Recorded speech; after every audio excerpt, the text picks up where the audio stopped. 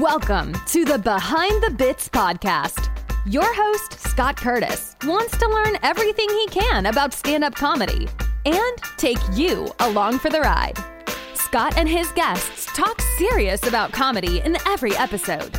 Behind the Bits will uncover knowledge from different perspectives on subjects such as writing and performing stand-up comedy, as well as booking shows and the comedy life. If you're thinking about becoming a stand-up comic, already in the comic game, or a comedy nerd, Behind the Bits is the show for you. Now, let's get Behind the Bits.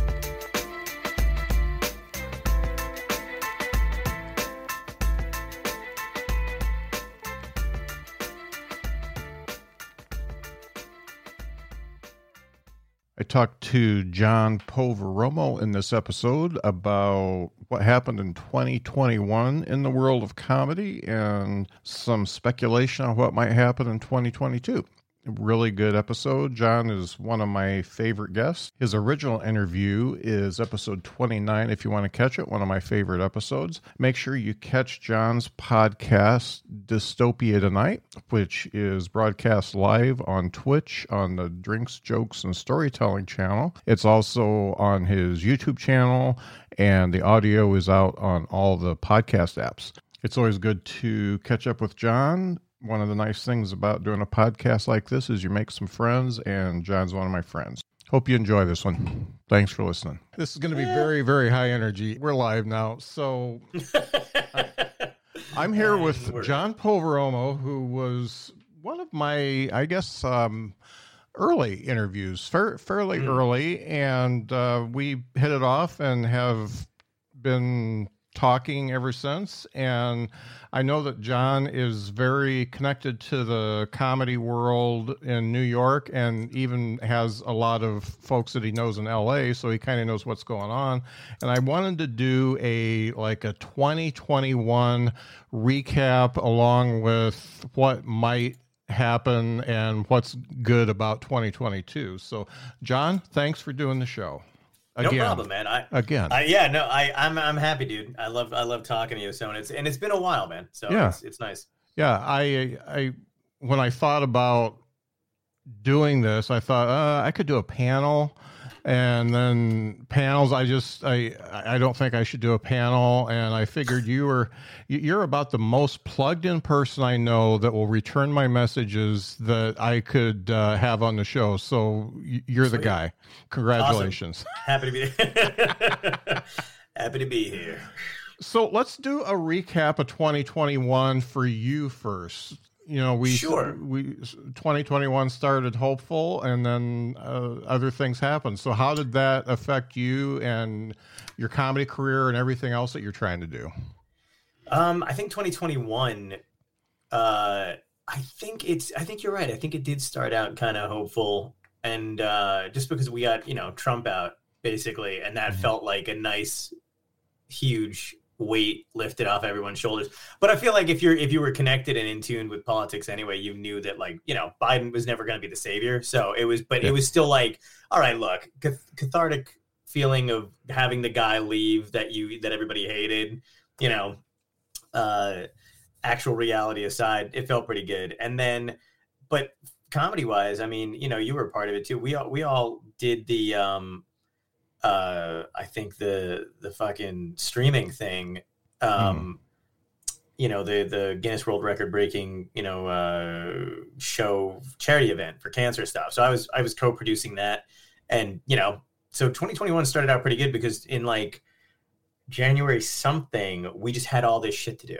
So because Thanksgiving 2020 was when everybody started to do online shit. Really started to do it. I was dabbling a little bit. I think I'd already done your interview at that point. I think so. November. So that was a lot of fun, and I was doing little stuff here and there and figuring it out. And then by the time Thanksgiving rolled around, Mark Argadana, Richie Byrne, Jason, all those guys, and then you jumped on. We all started kind of podcasting together, which made us have something to do. So that was kind of cool. And then, did a couple virtual Zoom shows, but then Tom Bannis had the idea to do the, combine the charity events that he was doing when there was no COVID, and then all the comedians were out of work. So then we all came together to do that 93-hour marathon. Yeah. Which I probably will. I mean, that's too long, but Yeah. like, I don't mind doing, like, we've done like smaller marathon show, like 24-hour, whatever again, but 93 was fucking insane. But yeah, that was really a nice kick in the ass because it just took up so much time. So there was no time to be, still angry about the COVID shit. It was like, oh, cool. There's all this stuff to do and I'm safe at home. So it doesn't really matter. And plus it connected me, for me, it was one of those things that like, when you don't always know your position in a business or something like that. So you're just kind of, focused on you. But it was nice because when I made phone calls to, people who are way bigger than me in the business, I mean, they answered my messages. They didn't hesitate to accept the offer to do something or to help out. So that was kind of nice. So it kind of put me in contact with everybody, made me realize that if I needed to do anything huge, I could, and I could get people together. And I was really good at networking and talking on the phone and stuff, which I knew I was anyway, but it was a different level of it. So it was kind of cool to rediscover all that. And then we did it and, got a bunch of press and shit like that for it. And then that was done. But then it was like, what's the next thing? So I felt like there was always something during 2021 to keep, everybody going, for me anyway. I mean, that's what I wound up doing. And then I wrote a little for Newsweek, I think right before 2021. So that was cool. So I had that going. So I just kept finding ways to keep relatively sane and busy. And then I started Dystopia Tonight. Yeah. And Dystopia Tonight is one of my favorite things ever. Now Thank you. I do cherry pick the episodes I want to watch or listen to, Lewis Black, John Cleese, Camilla, and just all the comedy people first, and then some of the music people, and then I'll get to the rest of them when I feel like it. But I agree. As far as, the way your show flows and the interviewing and the people you have on, you can make just about anybody connect and talk to you pretty quickly. And that is an art in itself. Thank you. And there were a few, some of the early episodes that maybe some screening might have helped, but you don't want to blame the audience. You don't want to blame the guest, but sometimes it's just the guest or the audience. Sure, yeah. Yeah, it was. Yeah, there was definitely some. We were talking about it actually the other day, Tom and I, because we were like, we've done over 100 and something episodes, and then we were like, yeah, there's like, because he was asking me like by the end of it, we're kind of recapping, and he's like, are there any episodes that you were like? I was like, oh yeah. I'm like, there's a few, and he's like, really? He's like, I only think there's like 3 in my head. I'm like, I'm pretty sure there's like 5. And then, but it was just like, it's the same as doing stand up though. Where like maybe people watching don't know. Maybe people who were on the show who as guests don't know. But like, if I'm feeling off, I'm feeling off. And there's really nothing, like, I'm glad that if no one notices, no one notices. But it doesn't matter because I'm just like in my head, I'm like, oh no, like everything's weird, Right. Which I feel like do you get like that too, where you're like, you're going through the motions? Yeah. Well, we talked about it before we started taping. I've pretty much been going through the motions for about 6 months now, and maybe a little longer. And until things get settled in my life, I'm probably going to continue just going through the motions. I have a lot of ideas. I have a lot of things I want to do, and I just don't want to say it out loud because every time I do, that feels like a commitment, and I'm just not going to do it. And so, it's the worst thing to do to say something out loud, because then it's just like, actually, I don't particularly like telling other people what I'm doing anymore, because they'll only focus on that and ask you about it. And that I just know that's not how I work personally. Yeah. So I don't mind lying to I'd be like, oh, I want to do this, this, this, and this. But as soon as I say it, then people ask you about those things, and it feels like you're specifically not doing work. Right. So you just feel like shit. Yeah.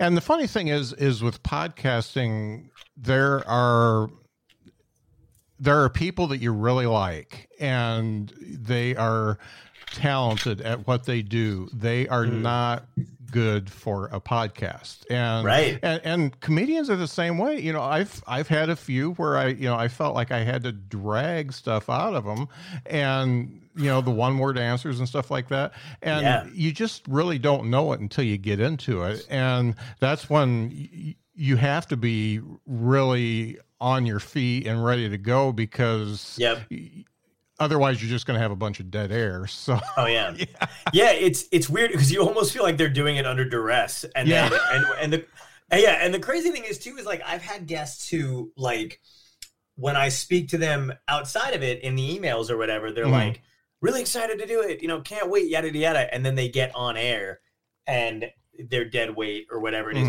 But like one of the things I realize is like, I have a high energy for the most part when I'm talking on something. I can kind of match what everybody, depending on everybody's energy in the room.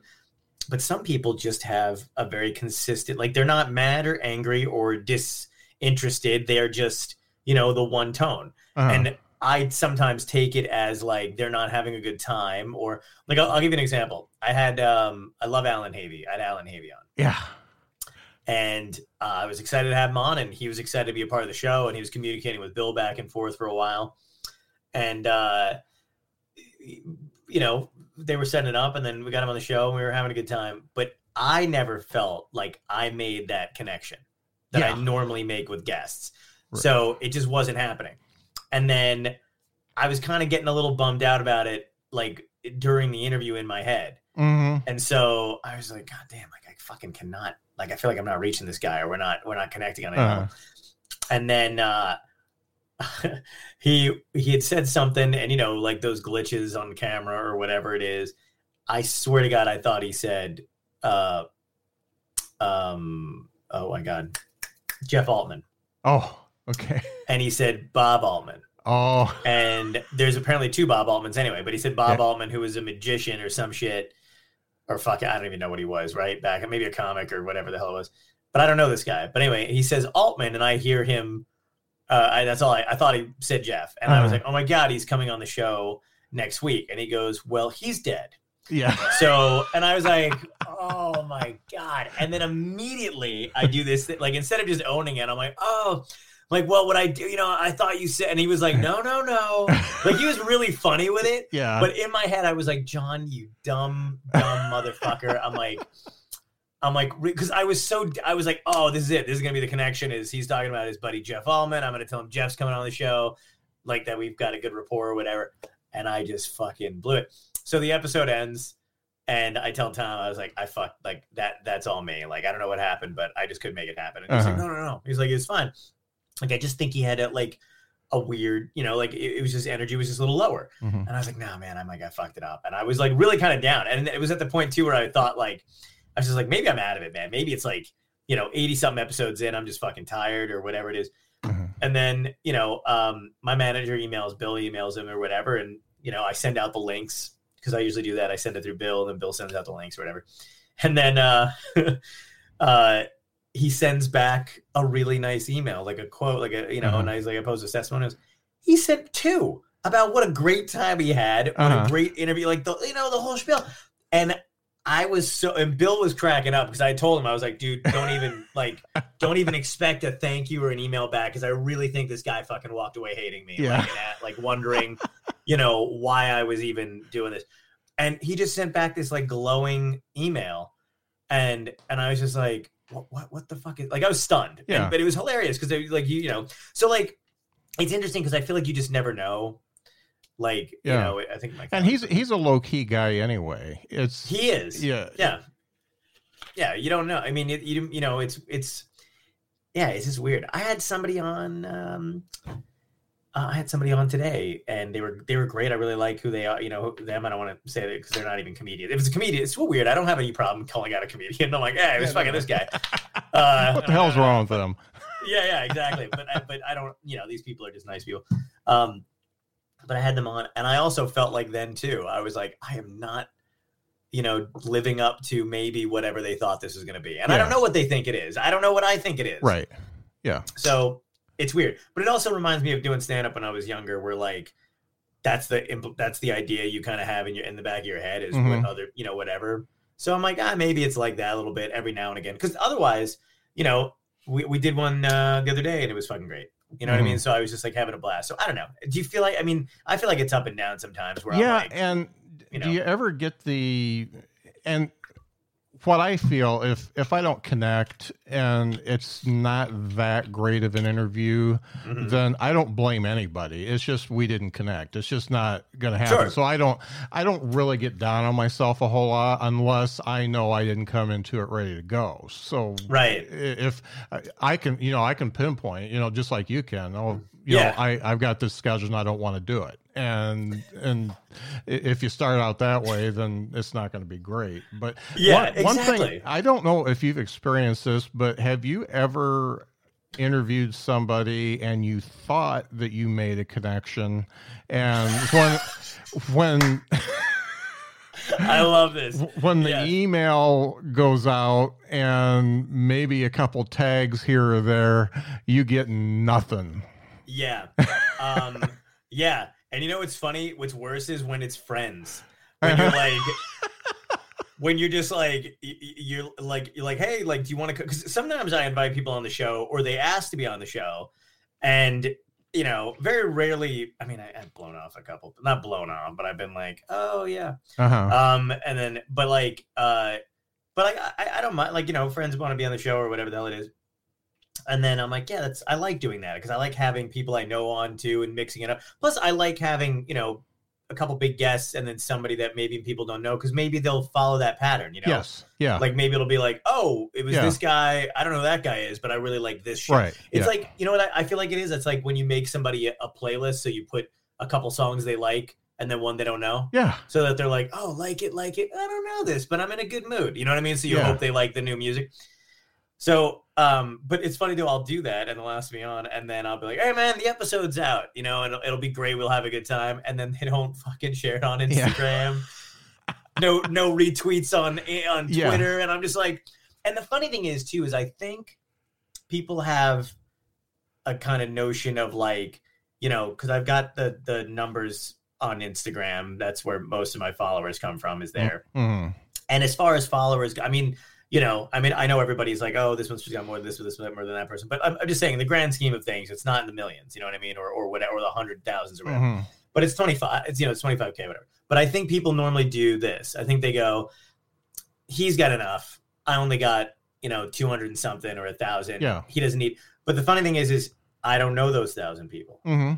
And you don't, and like, so it still helps, but I don't think people think that way. Yeah, the expectation. I don't know if you have to set it like, this is what I do, and this is what I'd like for you to do after this is released, and I don't know. I'm surprised sometimes because you look at these folks and they are really good at keeping their social media up for themselves, but they just, and maybe they walked out of the interview saying, this was a shitty interview and just acted like they liked it. But I agree. Yeah. And I've been a guest on a few that I didn't tell anybody about because nobody should know about it. I agree. I know. I've done the same thing too. Let me ask you this. Have you gotten this person where they want to do the show, they're excited to be on, and then midway through the show, they tell you they're uncomfortable speaking in front of other people? No, I haven't gotten that. I've gotten a couple of these, which, by the way, I really wish people, if you're listening, if you're going to be a guest on a podcast, let whoever it is know ahead of time, because it changes the attitude of the host to go, I really have to take a more, authoritative approach to the whole thing. They'll just be able to steer it better. Mm-hmm. But if you don't know, the host is like, okay, this guy's just taking his time, or he's pausing, or sometimes it'll help us figure out what questions to ask to get them more engaged and comfortable with doing whatever. So, but I've had a couple who we had a good time. Like they weren't even bad shows. But it's kind of funny because I'm like, oh, I feel like, they'll put on they won't even be those guests that are awkward or quiet. Mm-hmm. They'll be the guests that are, trying to put up a front. So like, they're really leaned back and they're like, and I feel like and in my head I'm going, this guy's got a real attitude with me and I don't understand why, I don't, maybe he thinks he's above it. And I find out that they don't think that. They're just super scared. Yeah. And they don't do interviews often. Right. My favorite thing is when I reach out and this just happened.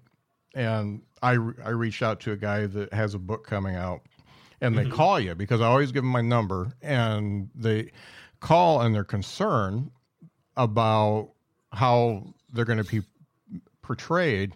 This guy is super conservative, and but his story is good. It's a very engaging story. I saw him a lot in the 90s and 2000s in the Midwest doing comedy. Just he's an oddball, but he is super intelligent and super protective of his politics, even though he doesn't really express it on stage. So he called and he said, I just don't want to be portrayed as something bad or you actually attack me for anything. And I said, well, right. And he had that experience. And I told him that my show is not about politics. It's about comedy. And that's what we're going to talk about. And there's what I want to make sure, and I do get, I get my liberal friends that send me messages like, why did you have this guy on, or why did you have her on, and stuff like that. But I want to make my show to be completely a melting pot of everybody that works in the comedy business, because who knows whose advice is going to strike a chord with what person. So, and I was glad he called, because we had a really good talk, and he's much more comfortable about being on. Had he not called and just came on, and he came in thinking that I was going to attack him, then it could have been bad. That could have been bad. So I appreciate it when they do that. And most of the a lot of the old guard, like Jeff Altman, you had Jeff Altman on, and I had Jeff. He did want to talk before the interview, because he wanted to know what was expected and what we were going to talk about and all that kind of stuff. And that was great. So, I appreciate that. And I wish the younger ones would do that too. Yeah, I know. It is kind of weird that they don't. I see it a lot when I have even like a friend on who I know who hasn't done a lot of interview stuff, where they don't think to prepare or ask or have any kind of thing ready or whatever it is. They think they can just go on and wing it. I don't know why my camera's doing that lately, but it is. But they are, but it is kind of funny. I like, so I have probably the only rule I have as far as politics go is like, on mine is just nobody that was at the Capitol riots. Yeah. I feel like that's a pretty good stand. I would love to. That's a good low bar there. Yeah, it is, right? I feel like at the bare fucking minimum. Yeah. Because you're right. I feel the same way, but I feel the same way about comedians. I don't feel the same way about, and I know it's bias, but I don't care. Because I would love to talk to Roseanne. I know she's batshit. I know that she was, a Trump supporting during whatever. I don't know which personality of hers was the Trump supporter. Maybe it's dead now. I don't know. But I wouldn't give a fuck, because I wouldn't bring it up. I wouldn't let her talk about it. If she wanted to talk about it, then maybe I would be like, look, this is how I feel. Let's go back and forth about it, or whatever. But like, I do think she's a pioneer of comedy for women in comedy and all that other shit. And I know people would have a problem with it, but I don't really give a fuck. Right. I just want, I want to talk about that. But I won't have anybody else on, who's kind of, overly conservative in that respect, who wants to talk politics on it. Like I don't want to give anybody randomly a platform to, to do whatever, because I've had a couple different producers kind of book guests here and there. Yeah. And one of them was really good at it. It came from like when I had Joshua Radin on, and his publicist is great, and he every now and again will get me somebody amazing, and then also, he's somebody that we all know who's amazing, and then it'll be like, I've got this band, they got a new album coming out. Why don't you give it a listen and see if you like them? He never pushes anybody on me. He knows my taste in music really well, so he kind of figured it out or whatever, and it was like cool. And then I had another one my agent recommended.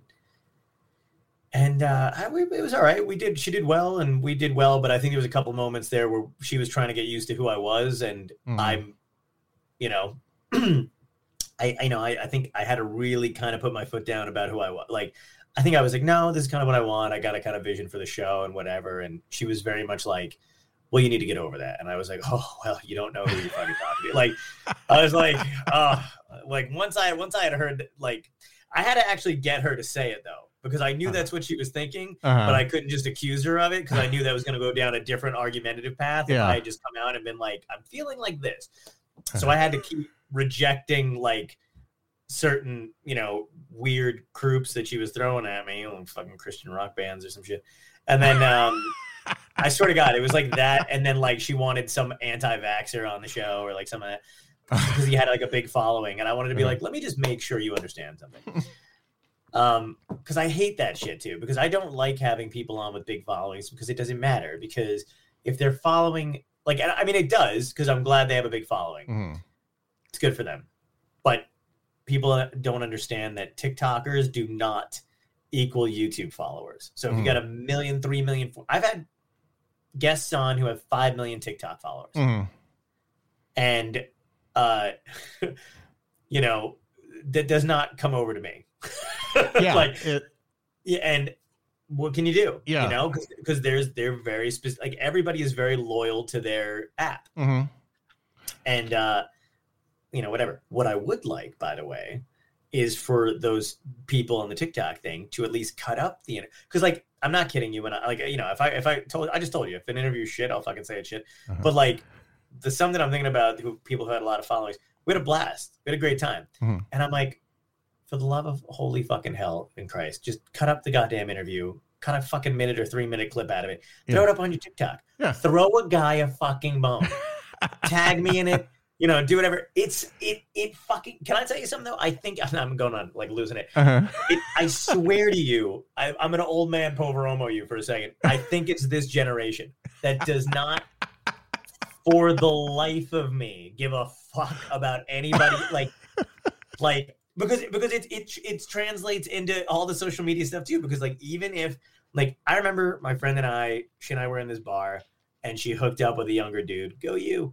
But she hooked up with this younger guy and he was bartending and he was serving, and he was a waiter and he was serving drinks or whatever. But basically we were drinking something. He caught up with her later and he was like, hey, and she's like, hey, and I'm sure they were going to like fucking shack up afterward. But he switched out a drink for her and brought her another drink. And she was like, oh, didn't bring me one, piece of shit. So I'm just sitting there like, oh, fuck, dude. So I'm like, okay. Then he brings her a drink. He just didn't even ask her. So in both of our minds, we were like, oh, this guy's fucking taking care of your drink. Like, he just immediately switched it out. He's not even our waiter. So I'm like, oh, this guy's fucking good. Gives her another third one. He fucking charged her for the other drinks. And I was like, that is such a young, shitty... Like, and I think she said something to him and basically in like, because they didn't wind up hooking up later. And she was like, you fucking kept bringing me drinks that I didn't ask for and then charged me later for them. And he's like, oh, I thought that was just being nice. She's like, being nice would have been if you had fucking paid for the drinks. And he's like, well, I could get in trouble. And like, that never crossed. Like, if any of my friends worked anywhere, we were like, oh, everyone got shit for free. My friend who worked at the movie theater, I didn't pay for a fucking movie. Me, my friends, none of us did forever. Because not only did we know him because he worked there, we knew everybody else who knew him because he worked there. So it'd be like, we're Ryan's buddies. And they'd be like, you're allowed in. And then like, I worked at a bookstore. I was fucking cranking that lever, giving out discounts to old ladies with nice faces. You know, I didn't care. But I was just like, and if you're quiet about it, no one fucking knows. But this generation, for some reason, has this like weird stipulation about rules where certain things do not apply to them at all individually, but they apply to every fucking body. Like, again, I was at this gym I used to go to, this piece of fucking shit gym in my area, and I say that a piece of shit gym because they're the anti-vax people. But basically, I used to go to this gym in the olden days, and I'm sitting at the counter with a protein shake, you know, getting jacked. And the dude behind the counter that works there, a younger guy than me, but he's like, you know, he wants to be a cop. So he's, you know, just a just a fucking dick anyway. But he watches one of the employees that's there. This girl is super nice. Oh. Actually, she's just hot. I don't know if she's nice, but she seemed nice. So she's, every girl is like, you're like, she's so sweet. Yeah. Like, she's not, she's got a nice face and, So, but she walks in with a friend and he sees her walk in and he goes, oh, what? And I see him say something to somebody else and just goes, oh, watch. She thinks she's going to walk in here for free. Or take her friend in here for free and take advantage of the whatever. And I literally just went, I said, is it coming out of your pocket, dude? Like, what the fuck do you care? Like, and then everyone like around me was like shocked that I had said anything. Like, but I'm like, what a prick. Yeah. Like, she can't sneak in with get her friend in for free when she works there because like the level of insanity, dude. But that's it. But that's the same thing with the social media thing. Right. I really do. Like, if you look at mine, and I'm not like, I hate saying this because I don't like pat myself, but if you do look at mine, I try very hard to at least, like, especially when I'm on the road, I take photographs of the comics because I have a nicer camera than anybody else does. And I know that comedians need photos on stage. Right. I share them with them and then I post them, to also be like, I got a lot of followers, so fuck it. Like, what's the difference? I don't know if they're translating, but at least somebody sees these other people. People do not do that shit. Yeah. Sorry, that was a long fucking. You're like, and we're done. That was the whole. All episode. right, it's been great talking to you. John was screaming about the kids. Yeah, the funny thing about this generation, though, is the way I describe it is they have all the idealism of the millennials.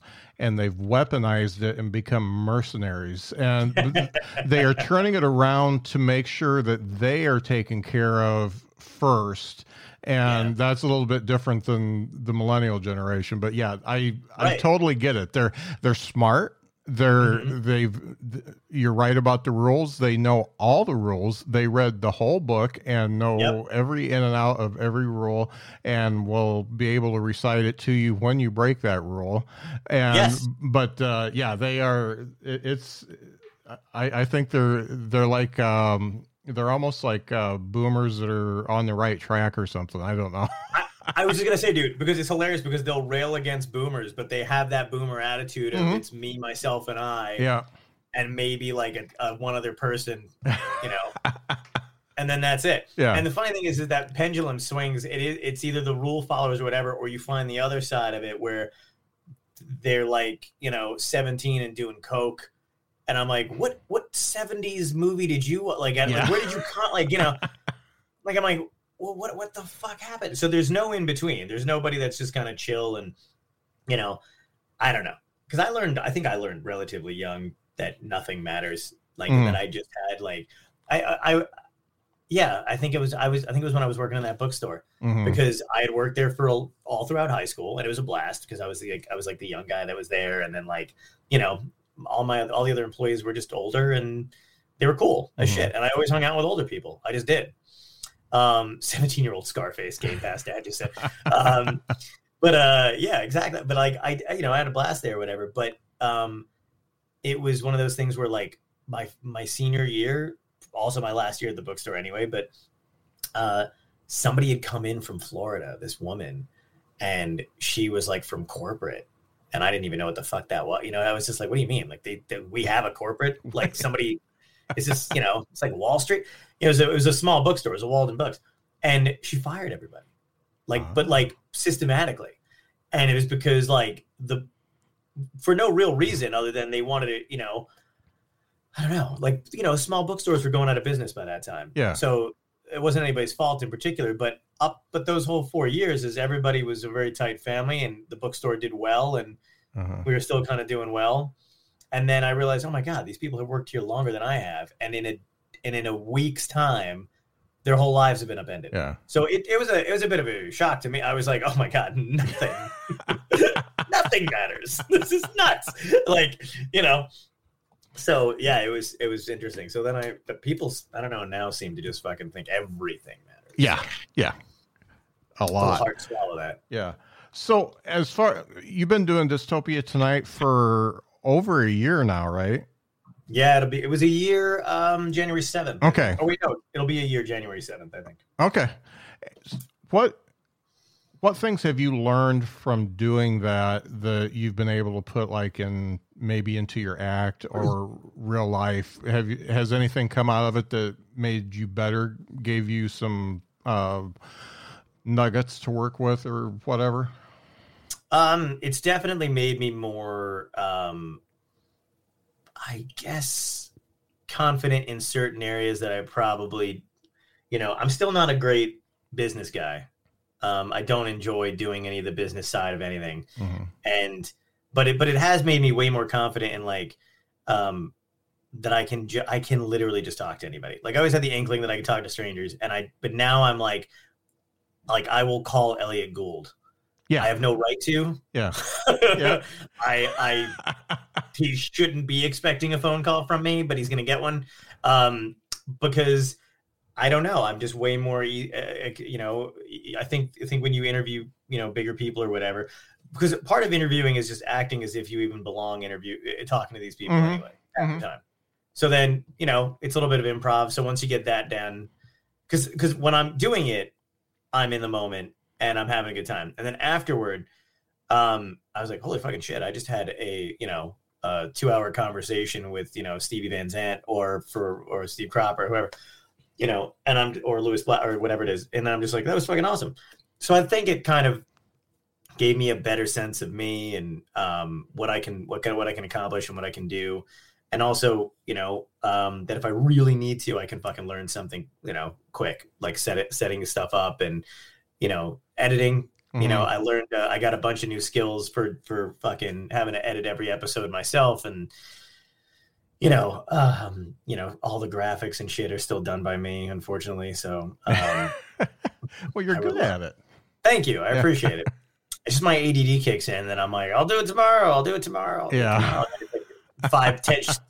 Tom and I are like scrambling 10 minutes before. Yeah. And as far as like stand up incorporating stuff in, I think I just now like have kind of fun stories to tell from like mishaps or guests or whatever. Mm. Like, it's fun. Like, Joanne and I did shows before Omicron and, we were on the road or whatever. So we always do like a Q&A at the end. And then, I don't know, somebody mentioned dystopia and having Ed Asner on mm-hmm. and it being the last interview. And I was like, oh yeah. And I had a fun Ed Asner story to tell, or I had a fun, between him and like Mike Farrell or whatever, the conversation. So I was just mm-hmm. like, oh, I got a story. So that was cool. Yeah. How about you? Kind of the same. I've always been fairly forward anyway. I've always had, I don't care who it is. I'll talk to them or ask them. I know how many no's I'm going to get a yes, basically. So I don't have much fear of that, but I did get even better at it. And also the persistence thing, because, mm-hmm. I've approached people 3 or 4 times and they didn't bite until the 4th time. So sure. That's something I've learned that, maybe it needs to be on their timeline. And if I keep checking in, then maybe something will happen. So yeah, there's that. I think the active listening thing, I always thought I was a pretty good listener, and the fact that, if you listen back to my first few episodes, I wasn't actively listening. I was just listening so I could ask the next question. And that's great. So you kind of evolve into that. And I had done a podcast prior to that, a local podcast, and I knew that it was just me like over researching a guest and knowing everything about them before I start talking. And one of the things I envy about you is that you really fucking, like, anybody that's asked me about your podcast that was going to go on it or whatever, I'm always like, it's the most thoroughly he's thorough. He knows you better than you probably know yourself. I had such a blast on your podcast. That's why we wound up getting friends. We hit it off and stuff. But I was like, that was the one I liked to share, honestly. Because I was like, oh, it was great. It was a good interview. Great questions. But yeah, I envy that because it gets down to the wire sometimes, and I'm like, I don't know anything about this person. Yeah. I scrolling through Wikipedia real quick. I'm like, holy fucking shit. I think. Yeah. Well, just listen to my last 6 months worth of episodes, because that's about what I did. Have you learned to lie yet? Not very well. To get a guess? Yeah. I I don't lie like horribly. I just, again, it's acting as if. So like sometimes I'll make the phone call, and already act like we've been talking. When it's usually not with the actual person. With the actual person, I never kind of do that kind of stuff. But with agents and managers, I usually do because, you know, they 9 times out of 10 they don't know who they've already spoken to.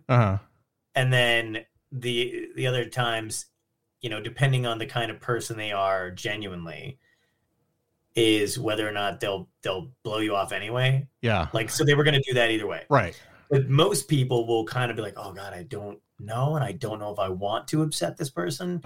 So like, there's all that shit going on. So you really got to kind of weigh those options. Yeah. But you know, if I have, a hard time getting a guest sometimes or whatever, and I do make the phone call, I was like, hey, what's going on? I think you've been talking to some, like my agent or somebody, and I don't really know, but I wanted to call personally, and it works. Yeah. It really does. I can see how that would work. Yeah. Now, you got to try it. You got to try it with Paula. It ain't going to happen. Don't contact Paula anymore. That bridge is burned. Yeah. Every time she tweets or it pops up, I think of you, and it's so fucking funny to me. Yeah, yeah. It's funny when I called. I can just say it. When I called Jeff Altman to talk about the podcast, I told him the Paula Poundstone story, and his response to that, well, fuck it, she isn't funny anyway. Oh my God. I love little comedian. I'd said something about, I asked Alan Havey a question about comedy specials, what he thought, you know, or whatever. And it probably wasn't something I was even really remotely interested in. I was just probably like, why aren't we connecting? Yeah. In my head. So I was like literally throwing out, you know, generic whatever. But I was asking him a question about the comedy specials, you know, and how much weight they have today, which I don't think they had any. And I said, Bobcat Goldthwait just did an interview, and Bobcat hates them. And without missing a beat, he goes, Bobcat hates a lot of things. Yeah. That's like, what? So, like, you could tell there was something there probably, but I didn't even, but I was like, that's fucking hilarious. Yeah. Bobcat hates a lot of things. Now, have you ever had this one happen to you? Have you gone to a publicist or manager and they shoot you down, and then you go directly to the person you want to talk to, and they say yes, and the publicist calls you to schedule it? That's fucking hilarious. And they're not very happy about it. Oh, that's hilarious. I've never had the pleasure because I've always just dealt with the person, but I have had it where their publicist was like either a dick and never responded. Yeah. Or like I've had the publicists, you know, anything, social media, whatever it is, and you can see they've read it and won't respond. Or, you know, they're just flat out no. So when I have asked them or whatever, I just deal directly with the person, but I will, out of sheer spite, thank them. And I'm like, hey, so-and-so was on the show, just wanted to thank you or whatever. And can I tell you who it was for? Yeah, go ahead.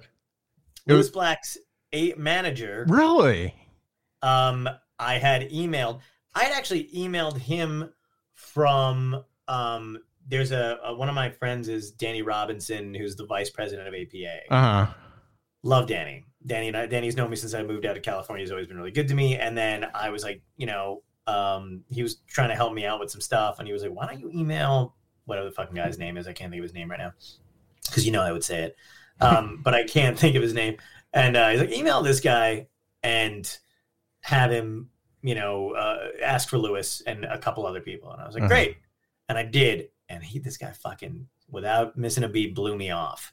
And I was like, damn. Like, he's like, tell Danny I said hi, but also no. And I was just like, oh, fuck you, dude.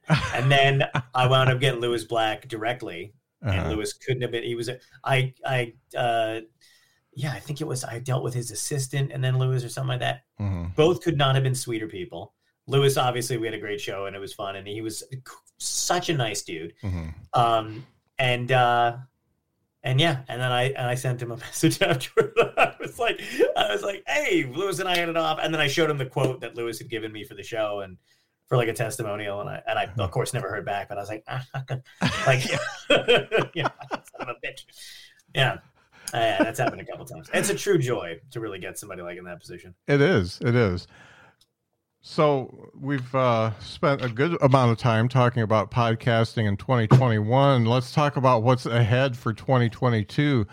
One of the things I've noticed is within the comedy culture, the comedians themselves, you talked about a little bit about kind of busting balls with other comedians. Mm-hmm. That does not happen anymore, because as soon as you do it, you get blackballed from the little comedy unit, your regional area. So, and I'm sad that you can't do that, because I love saying, go fuck yourself, or that joke was terrible, dummy. That kind of thing. I love that kind of talk. And I can see that is I don't want to call it PC culture, but everybody is so scared to really piss somebody off that it's a big hug fest instead of, I mean, not only is it pissing anybody off too, it's just like, there's a real over sensitivity or vulnerability there where, like, I mean, I'm all for being supportive of comedians and shit like that, and like your peers and shit, but like the fact that comedians don't know, in those settings, don't know when you're joking or you're just fucking around, it's like, guys, what? Yeah.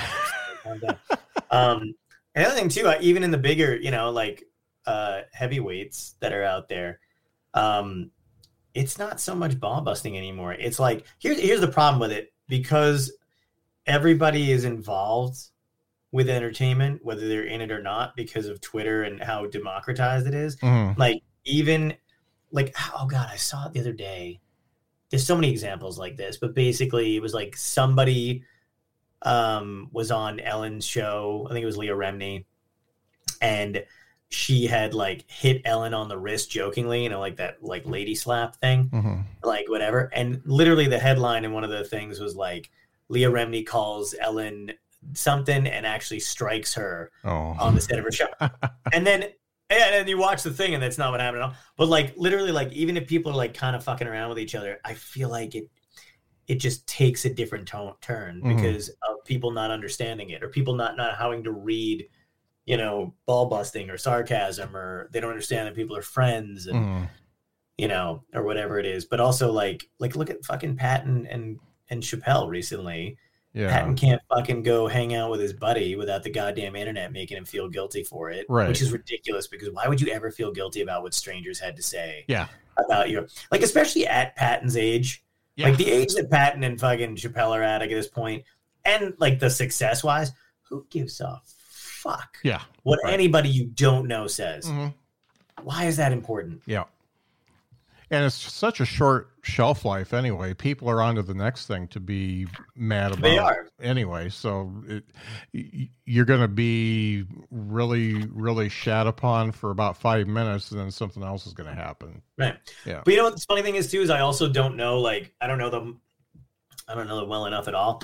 But like, I don't know if Patton called Chappelle and was like, "Hey, dude, I'm getting shit on this. You know what I have to do now, right?" And he was like, "Yeah, man, just do whatever you got to do." You know what I mean? I have no idea, because all this shit fuels their career. You know what I mean? Like, they're all making hand over fist money wise anyway. So, and it does feel like every audience member, instead of just being an audience member, then going home and not fucking their wives or whatever they do, like they're just kind of like, they're still caught up in it. So like, even if you leave the show, you're still part of the show, because it's, no one ever catches a break. You're seeing the same fucking thing all the time. Right.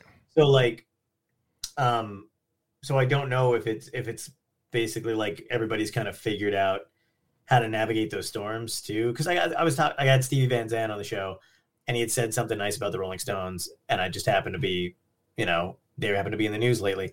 And I was like, oh my God, dude, I think you're the first popular musician to say something nice about the Rolling Stones. I said in the last 2 weeks, because McCartney shit on them, and the guy from The Who called them nothing more than a garage band. Yeah. And he laughed out loud, and he goes, those guys are just fucking with each other in the press. They're all friends or whatever. And I was like, I kind of had it. But it's like, how I wasn't even mad that like that level of culture or fame can manipulate, because we deserve it. Yeah. We deserve to be, if we're hanging on every fucking word that's in the press every now and again, it's got to be kind of fun to be like, just to call up your other really famous guy and be like, hey, listen, dude, I'm going to pretend that you fucking did something to me. and then I'm just going to watch you get burned for a week. Yeah. Peace out, Cub Scout, click. You know? And then they're like, shit. Yeah. Like, God. It's all an inside job. Yeah, that's great. Yeah. So let's pretend like Omicron is gone tomorrow. Sure. One of the things that I saw in 2021 when people were able to perform, that people were telling them that they hadn't been to a comedy club in 7 years, 10 years, or whatever. So it seems like there's a resurgence of folks who want to go to live comedy shows, some new blood that is going to hopefully fill these seats. Do you see that too? Or is I had quite a few people tell me that, and it seems like it's maybe a thing. Yeah. I mean, when I was going, I mean, you know, I feel like I got cut short again by fucking COVID, but like when I started to build back up and go back out, the audiences are really, really excited. Like they are, you know, I don't want to say nicer, but they kind of are. Everybody's just kind of fucking happy to be out, to see comedy, to see you if they like you and they know you. So, you know, that kind of a thing. Yeah, I think there is a resurgence in that respect. Only occasionally have I been to a place where I don't really want those people out because I know they're coming out defiantly. Yeah. You know what I mean? There was definitely a good portion of time there where there was a certain group of people that were coming out, and I was like, there's no way they're comedy fans. These people want to fucking catch this shit or want to prove something, you know. Yeah. Oh, we're at a comedy club. And I'm like, oh my God, dude. Like, you just got out of prison, didn't you? Or whatever. Like, I don't know what your deal is, but yeah, I mean, I think it's going to be pretty great. All my stuff's canceled this month, so that sucks. But what are you gonna do? Yeah. And why do they call it Omicron? It should be Omicron, shouldn't it? It could be. That'd be great. Yeah, maybe that's the Midwest dude in me or something. I don't know. Omicron. Oh my Lord! I feel like you had a cornfield saying, "My Lord." That'd be great if they named it after just like, you know, shocked expressions from the 40s. Yeah. Have you caught Will my word? Yeah, I don't know, man. I don't see this getting any better. I mean, I'm not risking anything at this point. But I also know, like, this time around, canceling certain gigs, if the gigs don't cancel first, they probably will not have. I'll probably get ramifications for it this time because now everybody thinks, you know, we're not fucking doing it again. Like some clubs. Yeah. So I know for a fact that like turning down gigs isn't going to be like, okay, we didn't know like this person, whatever. Now they just think you're a pussy. Mm-hmm. And, you know, everyone's going to get it and blah, blah, blah, blah, blah. And it's like, maybe so, but I don't want it. And I'm not going to willingly, you know, I'm not risking my life for telling a dick joke in Boise. They've heard them. Yeah. It's just not worth it. Okay. Final question. Bringer shows, good or bad? Oh my God. Atrocious. Fucking horrible. Any comedians watching, you know, anybody thinking of doing it, do not do a bringer show. Perform stand-up anywhere else you can. Don't, even if it's another fucking comedian running a show, fuck them. They're just trying to get your money. They're not that good anyway. Do stand-up anywhere else. Yeah. How many Elks Lodges are there out there? Fucking get every drunk in an Elks Lodge. Tell them you're doing a benefit for somebody, you know, who smoked all their life and is now talking out of a hole in their neck. They're all there. And, you know, they'll love that shit. And then just go try your fucking 5 minutes. Yeah. Bringer shows are shit. I've seen some debate on that and people calling people out for disguising bringer shows as something else. And so I just wondered what you thought about that. Yeah, they're terrible, man. I'll tell you why they're terrible, because you don't grow as a comic doing it. Because if all your effort is focused on, you know, if all your effort is basically focused on like how many people are going to show up so that you can still do the time they told you you'd have, you're not worried about material. And also you want the people that you're bringing to come fucking back to see you. Yeah. So if you bomb, they're not going to pay $20 a pop and 2+2 drink minimum to come see you test out new material. Yeah. So it's just this pressure of like, oh, I want to work on new shit, but I also don't, want to lose the people the 5 friends I have in society, or coworkers or whatever. And yeah. So it's a terrible way to develop. And I'm hoping they stop, but I don't know. Dustin just told me they're still out there. So yeah. I think, I don't know. I think there's still quite a few actually. So, all over the place now. So John, where can people find you on the interwebs? Please go to, I think I put it, I just noticed my name was Johnny 5 Alive for the last hour. So I don't remember the last time I was on here, but apparently it was with you and I did that. But go to @JohnPoveromo on Instagram, mostly just Instagram. I don't care about Twitter or TikTok. If you want to follow me on TikTok, that's great too. But I post all the time on Instagram @JohnPoveromo, and also Dystopia Tonight on Instagram and YouTube. And that's it. Excellent. Well, man, I appreciate you doing this recap with us, and the conversation went down a few little rabbit holes, but I know that's going to happen with you. So it makes it interesting. I should just have you as a guest like once a month and say, I love it. Hey, John, what do you think about this? And then go have some coffee or something. Yeah, let's do it. I'm done. I'm good for that, man. Whenever you want to. Oh, great. Well, thanks a lot for doing this. This is great. Thanks for having me, man. It was a lot of fun.